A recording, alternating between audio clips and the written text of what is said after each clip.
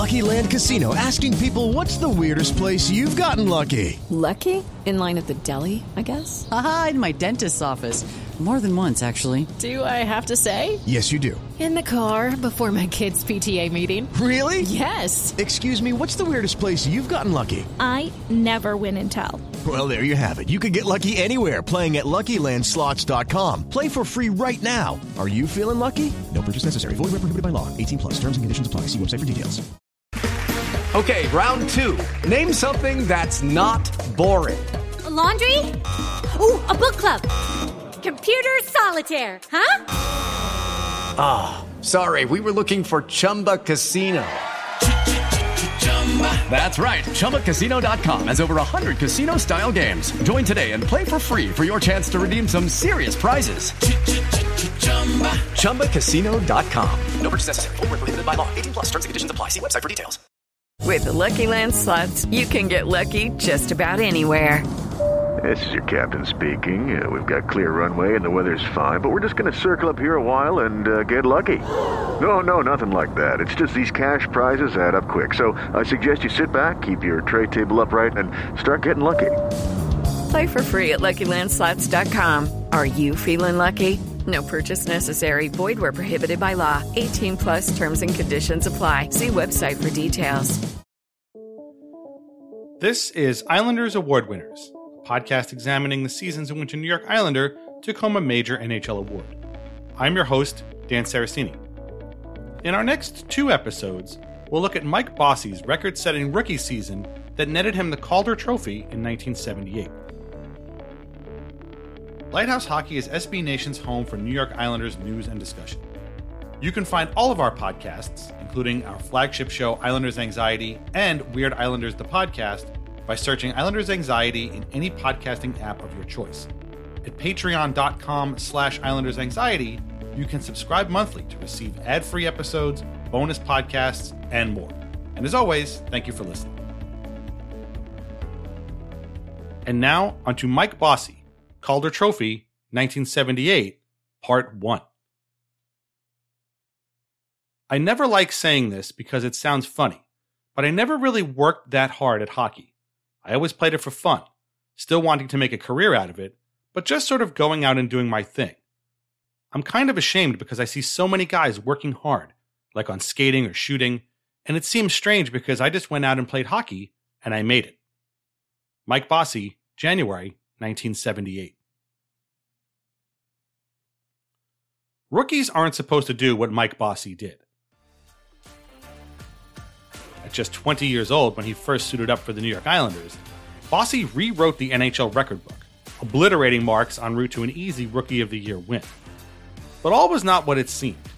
While outwardly exuding supreme confidence, Bossy inwardly worried about getting sent to the minors, getting jumped by hockey's most horrifying goons, and not rising to his own lofty standards.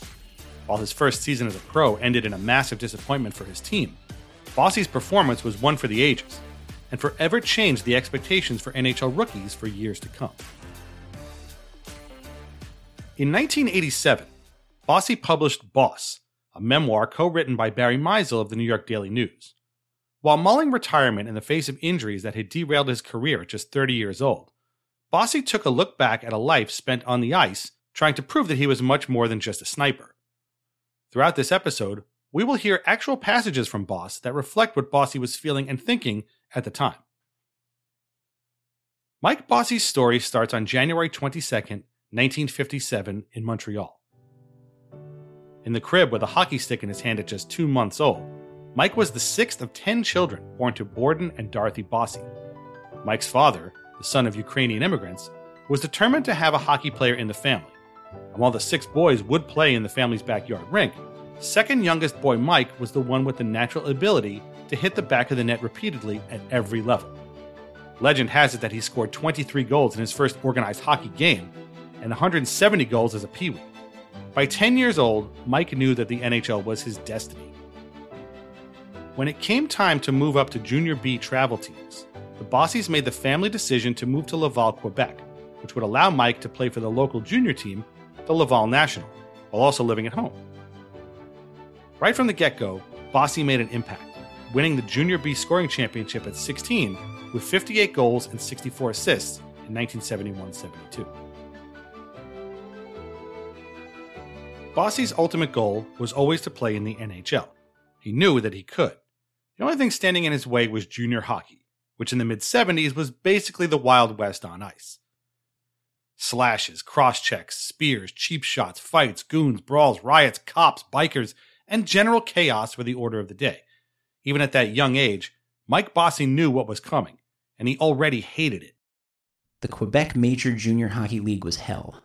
I scored 309 goals, made the All-Star team 3 times, led the league in goals once, and had my green and white Laval Nationals jersey number 17 retired.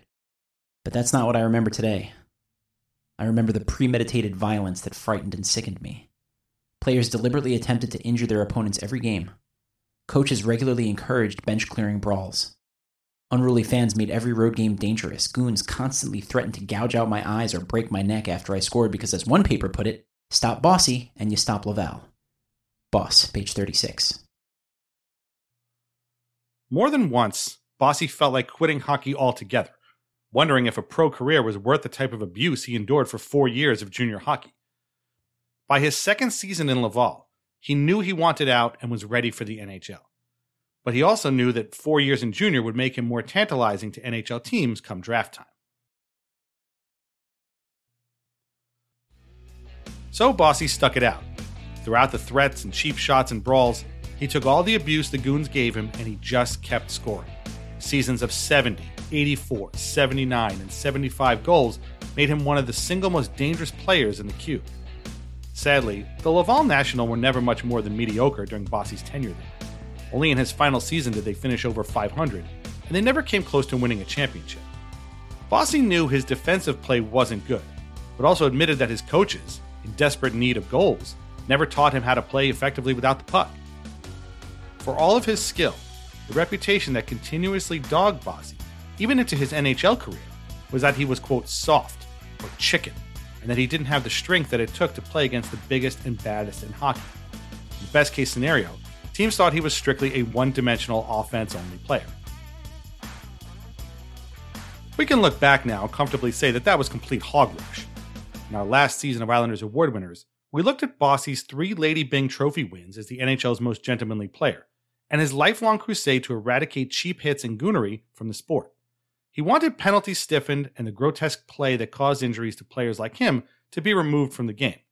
For a more in-depth look at Bossy's junior years and feelings on hockey violence, check out that episode.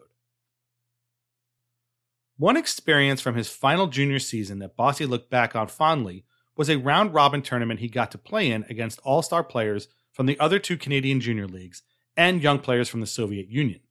Without the brutes on the ice, Bossy looked like a true star. He scored 5 goals in 6 games and played well in all 3 zones. Though the QMJHL came in second in the tournament, Bossy used the games to prove he was more than just a goal scorer, and the NHL scouts noticed. But one bird dog didn't need a short series to convince him that Mike Bossy was what his team needed. Henry Saraceno was with the Islanders from the beginning. A minor league player who never made the NHL level, Saraceno was introduced by a journalist friend to Bill Torrey, while Torrey was the general manager of the California Golden Seals.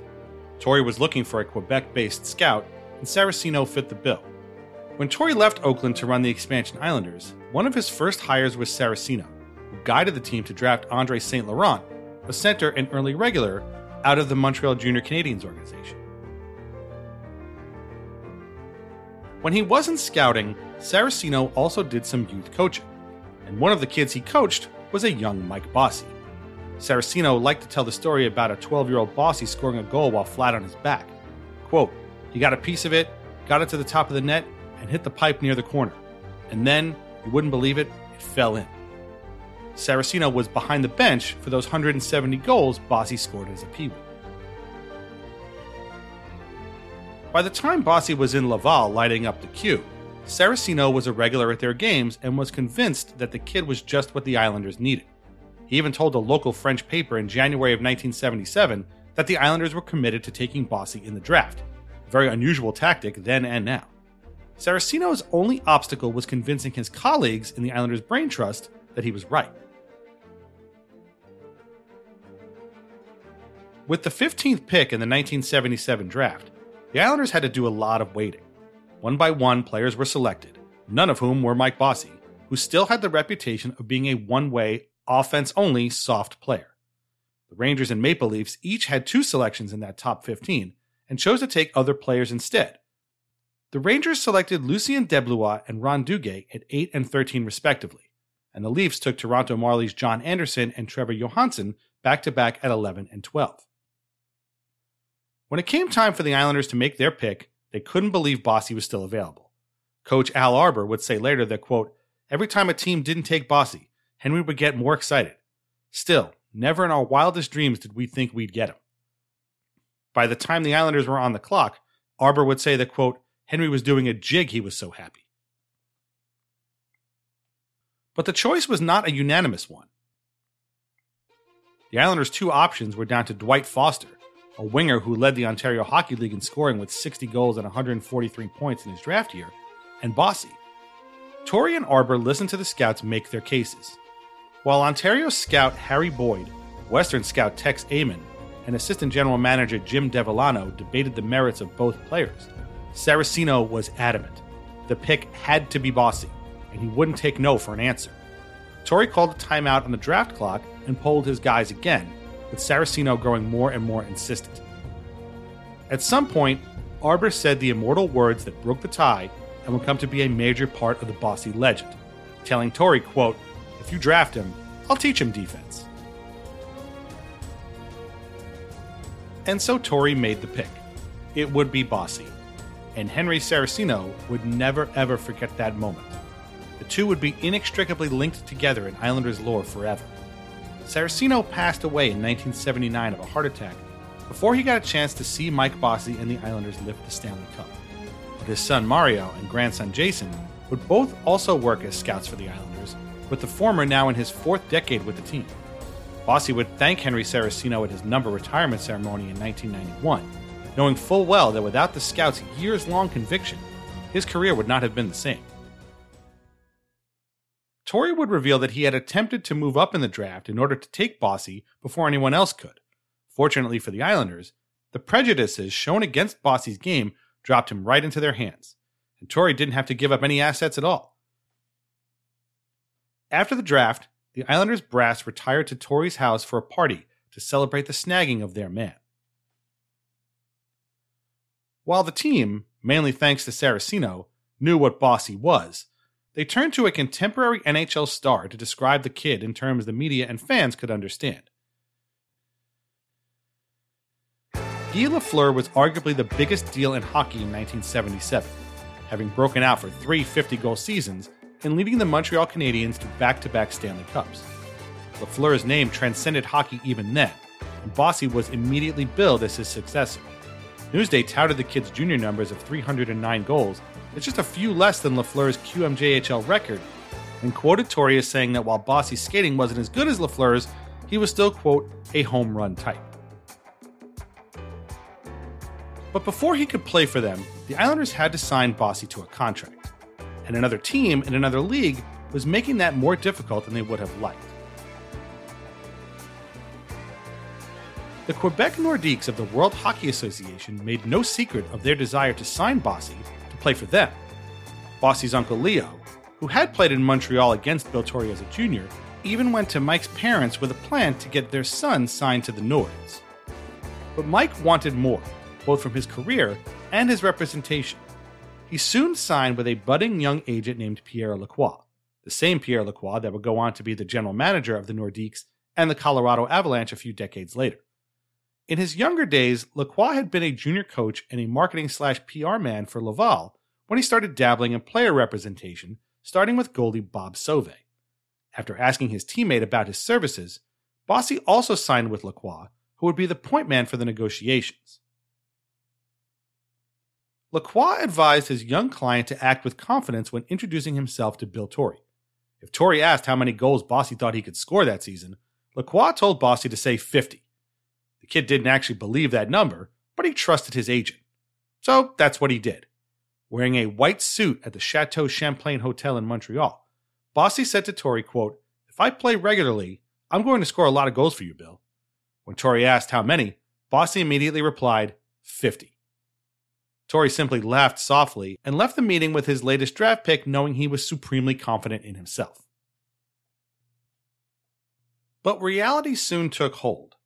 Bossy felt heartbroken by the Islanders' initial lowball contract offer of 3 years at $160,000 US, with only $72,000 guaranteed. Weeks went by with little movement by either side, which made Bossy increasingly nervous. He knew that the WHA was offering much larger contracts to players his age, and he wanted to be paid commensurate with his talent level. And if he was going to sign with any WHA team, it would be the Quebec Nordiques. Sure enough, in mid-July 1977, Pierre Lacroix got a phone call from Nordiques general manager Maurice Filion. Word was out that Bossy hadn't been signed yet, and Filion had gotten permission from the team's owners to make an offer. And it was a good one. 3 years, $300,000 Canadian, and a $75,000 signing bonus, all guaranteed, as was a roster spot on the Nordiques. Filion gave Bossy and his camp 48 hours to make their decision.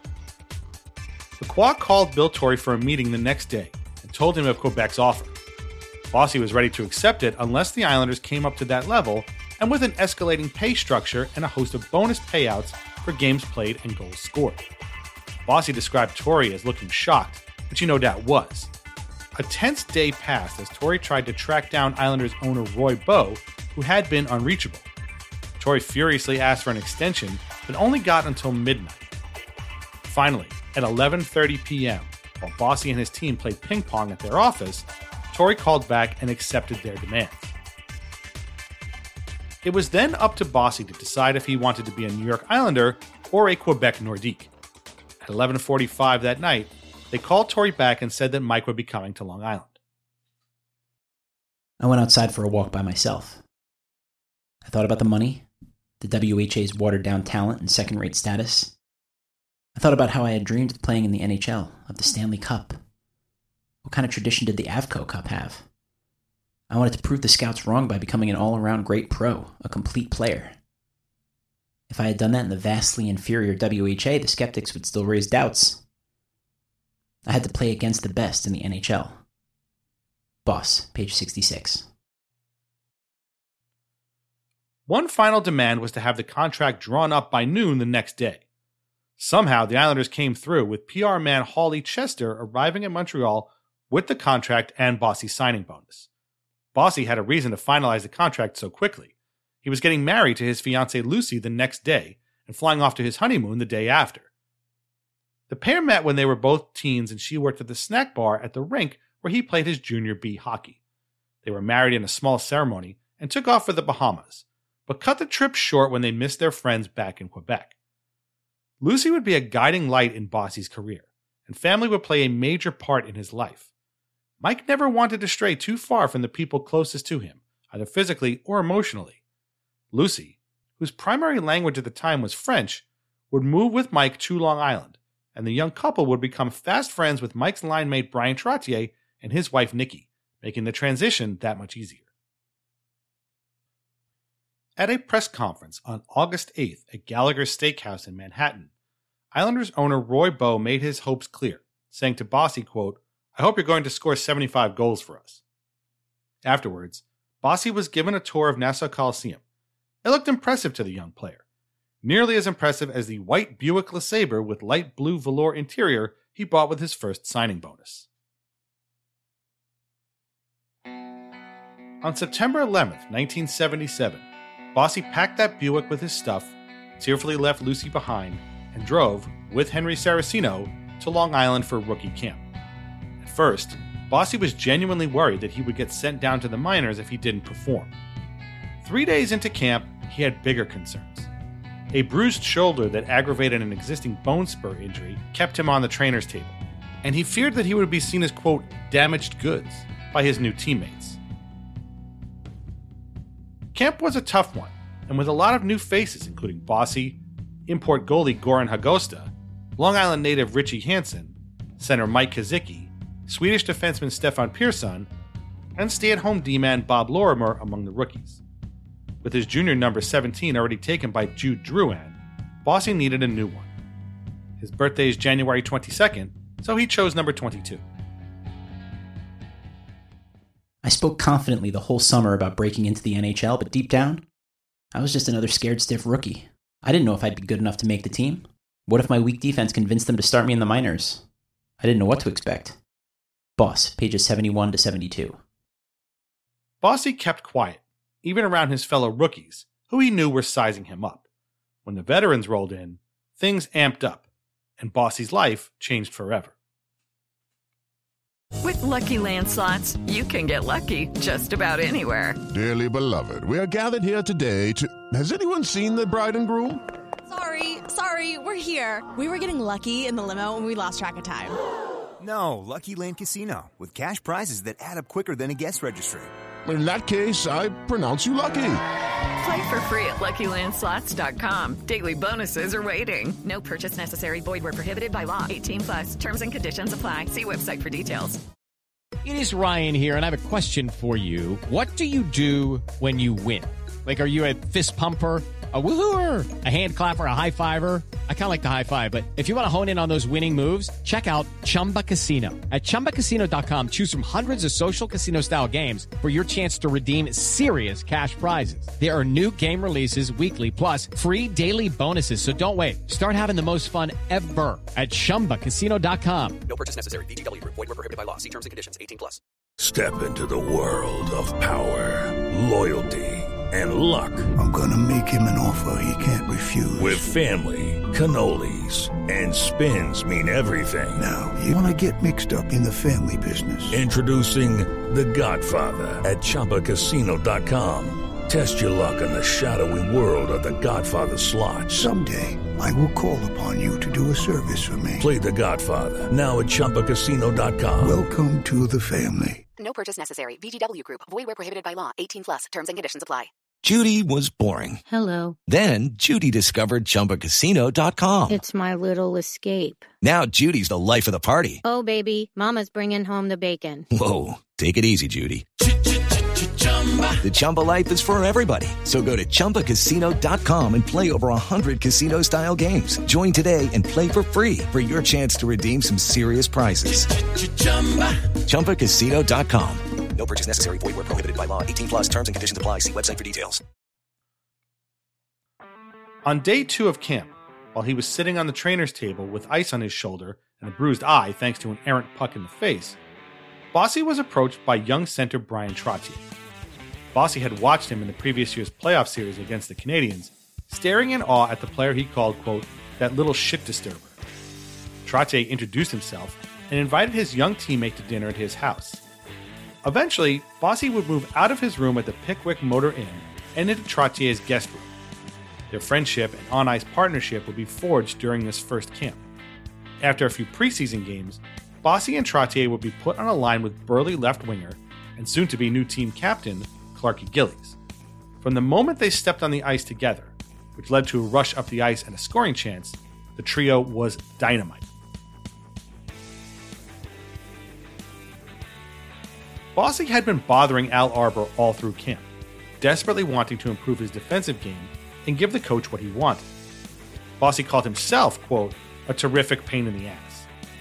After a few days, Arbour finally responded, telling Bossy, quote, Mike, shut up. Just play like you did in junior, and if you do something wrong, I'll tell you. That was one thing Bossy wanted to hear from his coach. The other was, quote, yeah, go get a place. Bossy was so scared of getting sent to the Islanders' CHL affiliate in Fort Worth, Texas, that he would stare at the ceiling and lose sleep. Once he got the go-ahead, Lucy flew to New York, and the newlyweds stayed with the Trottiers until they found their own place. From his perspective, Arbour saw in Bossy a player with a rare set of skills, even if he looked like a skinny, frail kid with a bum shoulder. Quote, Mike was very raw, but he showed the things he could do that others couldn't. He had that quick release and those great wrists. His shot was already the best on the team. Of course, Mike wanted to learn everything in 2 days. After the first week, he was getting frustrated that there was so much to learn, and he hadn't done it already. We told him to take it one step at a time, and then he started to catch fire. The Islanders finished their preseason 3-4-3, with Arbour calling his team, quote, listless. Newspaper stories at the time focused on other hopefuls like Bob Sunderland and Alex McHenry, and the competition in goal between Billy Smith, Chico Resch, and Goran Hagosta, rather than the team's vaunted first-round pick.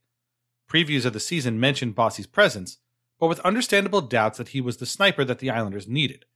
Even the Islanders' PR staff wasn't sure what he was, listing him in the media guide as, quote, Michel Bossy. It would be weeks into the season before Bossy finally spoke up for himself, telling Hawley Chester that his name was, quote, spelled Michael, too. That's Michael. Chester told Bossy, quote, I'll fix it tomorrow. He had a goal in a 5-1 preseason win over the Rangers and withstood the roster cuts made immediately afterward. Bossy might not have lit up the exhibition season with goals, but the chemistry with his line was evident. While Bossy lined up with Trottier and Gillies, the Islanders' previous number one winger, Billy Harris, played with veterans J.P. Parisi and Jude Drouin. Rookie Mike Kazicki made the team too, and skated with Bobs, Bourne, and Nystrom. Arbor said, quote, all along, we projected Mike on right wing with Bryan and Clark. You never really know how a line will fit together, but we thought the elements were there. The coach was right. On October 13th, 1977, the three combined for the first goal of the Islanders season halfway through the first period of a 3-2 loss in Buffalo.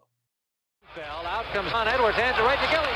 In front, score! Bossy, the rookie, gets his first National Hockey League goal as Don Edwards coughed up the puck.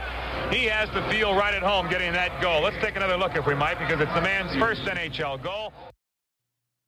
Bossy did a little running man dance after scoring his first NHL goal, very similar to the one he would immortalize several years later, and grabbed the puck as a keepsake. Although a couple of defensive miscues would cost the Islanders the game, Arbor praised all of his rookie, including Bossy, Kazicki, and Pearson. Bossy even got some power play time, which he said was flattering. Bossy scored again in the Islanders' next game, a 3-1 win over the Bruins in their home opener at Nassau Coliseum. After the game, he didn't dwell on the score, but instead lamented his missed chances, saying, quote, that's when I think to myself, aren't you supposed to be a natural scorer? Newsday's game story buried both Bossy's goals and his non-goals, instead focusing on the play of goalie Billy Smith, who stymied Boston on the day he signed a 6-year contract extension. With 2 assists and a loss to the Rangers, Bossy had 4 points in his first 3 NHL games. He had 0 points in a tie with the Kings 2 nights later, but no one else did either. Goalies Rogie Vachon and Chico Resch dueled to a 0-0 deadlock, the Islanders' first ever scoreless game. King star Vachon turned away 41 Islanders shots, 6 just from Bossy, who swore after the game that he probably had even more. But something else he said after the game didn't sit well with others. That's when I angered some players, on my team and in other cities, by saying it was easier to play here than in junior. I meant that it was easier to play with a center like Trottier, with teammates like Gillies, Nystrom, and Howitt, who allowed me to play games without fear, without worrying about getting my head beat in every night. I meant that the NHL is more skilled and civilized. I wasn't misquoted, I was misinterpreted. Boss, page 76. That quote would come back to bite Bossy in a game in Detroit months later. But first, he had a goal in a 3-3 tie in Atlanta, then 7 points in 3 games, a goal each in wins over the Canucks and Sabres, and then a goal and 4 assists in a 9-0 extinguishing of the Flames at Nassau Coliseum. 3 of Bossy's assists in that game were on goals by Bryan Trottier, who scored 4 times. Both players had 5 points, tying a team record. More importantly, the Islanders were unbeaten in 7 games and were in first place in the Patrick Division as the calendar flipped to November. The streak was snapped in a 3-2 loss in Minnesota the next night. No big deal, right? Not if you're Al Arbor, who was furious that his team only showed up for the last 10 minutes of the game and was thoroughly outplayed by the North Stars. Quote, we blew it. I should have left half a dozen guys back in New York for all the good they did out there. Sure, I'm mad. Throwing away points like this? If they don't realize it now, they soon will. I'm getting pretty teed off. Bossy picked up his 7th goal of the young season in a 4-3 win over the Penguins. With 15 points in 12 games, he was not only in front of all NHL rookies, but among the league's leading scorers. Strangely, Bossy and the Islanders had managed to score goals without much of a power play. They were 1 for 32 with the man advantage on the season, going into a game against Boston on November 6th. They scored 2 power play goals against the Bruins, but lost 5-3.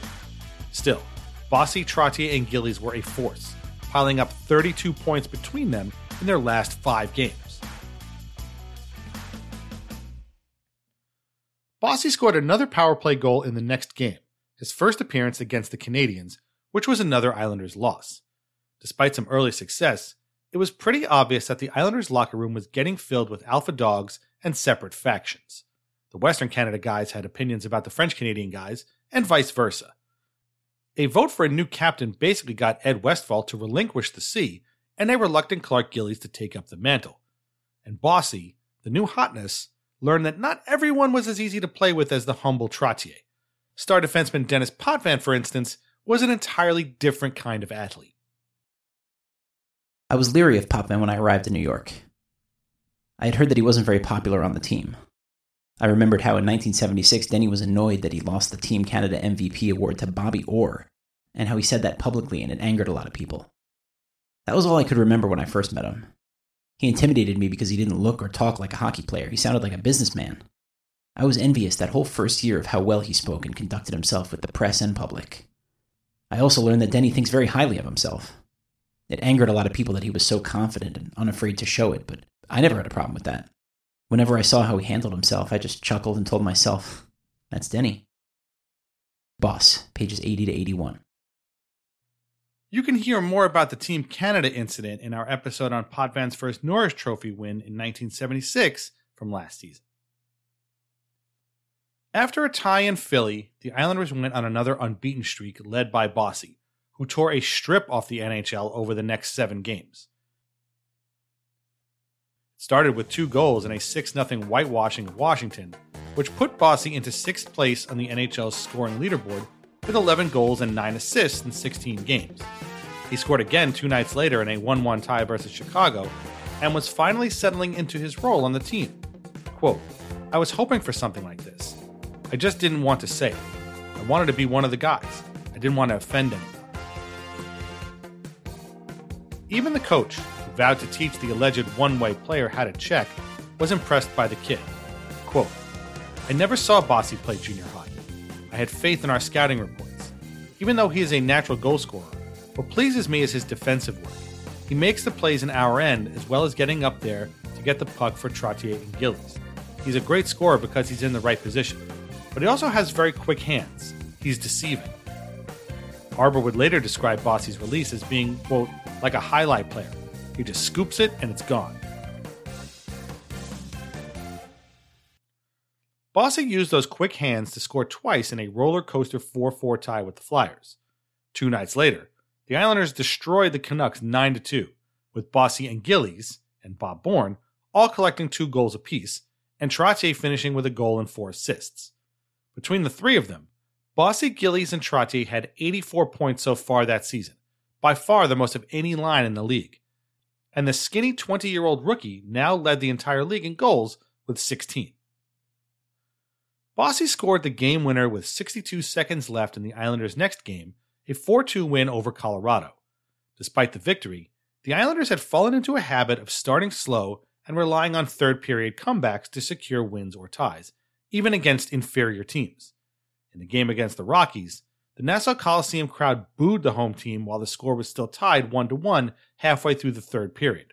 Hundreds even walked out early, missing Trottier and Bossy scoring the goals that put them over the top. Winning goalie Chico Resch called the Islanders, quote, a mediocre team right now. If we don't come to the rink better prepared than we have, well, we're all going to be in trouble. They had no problems against Minnesota the day before Thanksgiving, annihilating the North Stars 9-2 at the Met Center.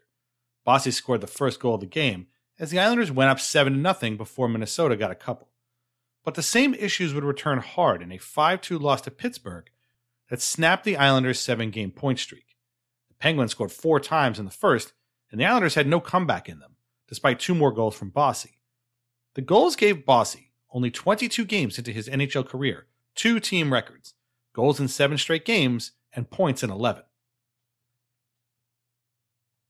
It didn't take long for the line of Bossy, Trottier, and Gillies to get a fun moniker to be used by writers and fans.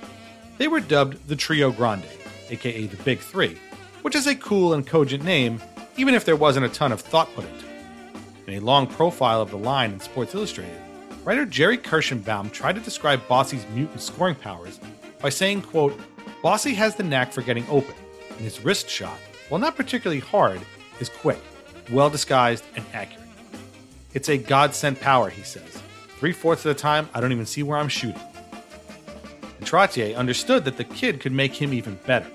Quote, Mike helps me as much as I help him. Because the other team has to concentrate on him, I've got more room to roam this season.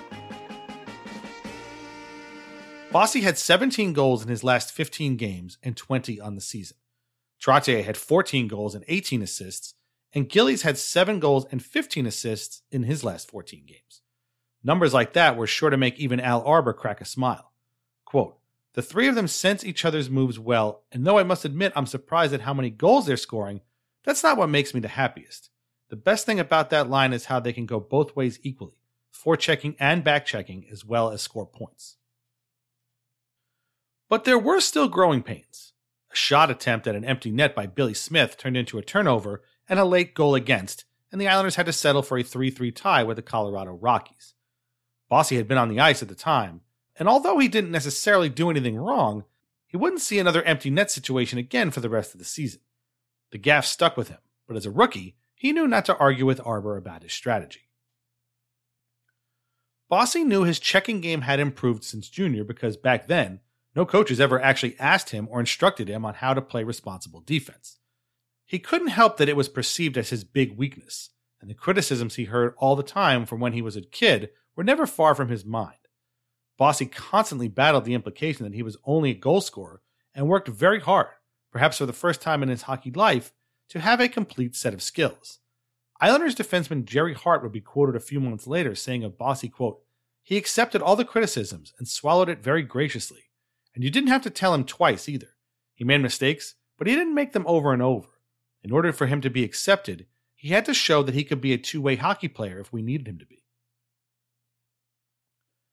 It had been so far so great for Mike Bossy's rookie season, but a single road game would be the first major bump in his NHL journey and would make him question his talents and his entire future. Detroit, November 27th, 1977. Bossy unknowingly becomes the spark that ignites a game-opening brawl. Bossy's misunderstood comments from earlier in the season about the NHL being easier to play in than junior hockey had rankled some of the tougher Red Wings, and right from the initial face-off, they made their feelings known. Dan Maloney grabbed Bossy by the jersey and, quote, started swinging me around like a rag doll. Gillies, Bossy's main protector, had his hands full with goon Dennis Polonich, a known stick wielder with the nickname of Dirty Dennis. In an instant, Bossy's junior fears came flooding back into his mind. He was stunned by Maloney's attack, which took him by surprise. To that point, Bossy hadn't encountered an NHL team that wanted to inflict pain on him, and it scared him. He recounted the incident in Boss as one of the defining moments of his indoctrination into the NHL. It was the first time an NHL team tried to intimidate me. You know what? It worked.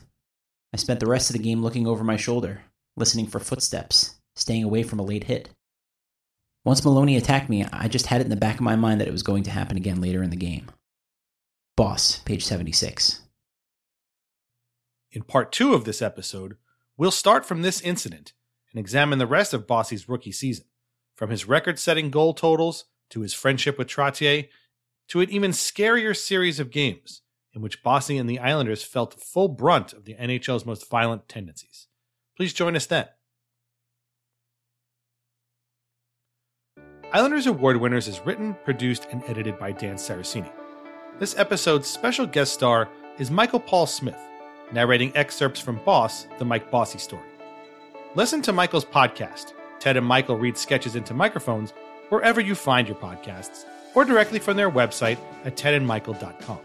Follow Michael on Twitter and Instagram at mpsmithnyc. Special thanks to Kevin Schultz. Visit Kevin's shop at vintageicehockey.com, where you can get t-shirts, hoodies, and mugs featuring over 100 classic hockey logos. VintageIceHockey.com also has our Al Arbour t-shirt, and our portion of the sales go directly to the Center for Dementia Research. Be sure to visit lighthousehockey.com every day and subscribe to Islanders Anxiety podcasts. Sign up at patreon.com/IslandersAnxiety for even more. Thanks for listening. See you next time.